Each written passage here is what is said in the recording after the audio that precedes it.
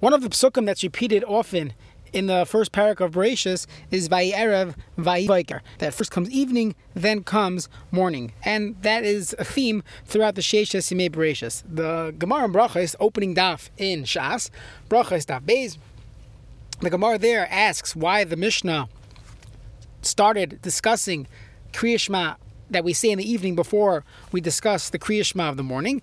And the Gemara says that the Laila, the night, comes before day in halacha, and therefore it makes sense to start discussing Kriya Shema Shel Arvis before we discuss Kriya Shema Shel Shacharis. And the Gemara brings the pasuk Vayerev, Vayivoker, that you see that the Torah starts off in the evening before it goes and talks about the day. And we know in halacha, night comes before day. There's a sefer written by the Hafla called the Panim Yafos, and in the Panim Yafos he writes that it's only by Klal Yisrael that we start the day by the previous night.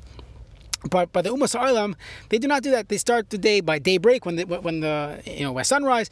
That's when their day is counted, and he uses this to answer a fundamental question that's asked by many of the Baalei Machshava regarding the status of Avraham Avinu or the Avos Hakdoshim before Matan Torah. It says there are midrashim that Avraham Avinu kept Shabbos. He made Erev Tavshilin.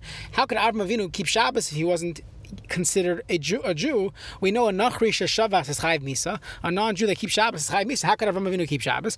So he says, a beautiful teretz, that Avraham Avinu kept the seventh day of the week the way he counted as a Nachri, that you don't count by night going into the day, you count the day and then night, as opposed to what a Yid would have to keep Shabbos would be starting by night and then finishing the next night. So that's how we count Vayerev Vayivoker. So there's a drush from Rav Yosef Nechemia Kornitzer, who was the grandson of a Chassam Sofer, I believe, and he writes that this is the story of Klal Yisrael. Vayerev Vayivoker. At first there's Erev, we go through tsaros in life, we don't see the light at the end of the tunnel, it's darkness, that's Vayerev. And eventually Vayivoker. And then eventually it becomes day. We see the light, as opposed to the Umas Ha'olam, as the pasuk we say in Mizmor Shili HaMashabah says, at the Risham they grow like grass quickly, right away everything's exciting, but then nothing happens. And Tzadikim it's Ke'erez, it's the cedar tree which takes a long time to grow, but when it finally grows, it's much more than just grass. It's cedar. The pasuk in Mizmor Shir Chanukah Zabayit says Ba'erev Yolen Bechi V'la Boiker Rina. That's Klal Yisrael. Klal Yisrael is starting off Ba'erev. Everyone's confused, darkness, tsaros.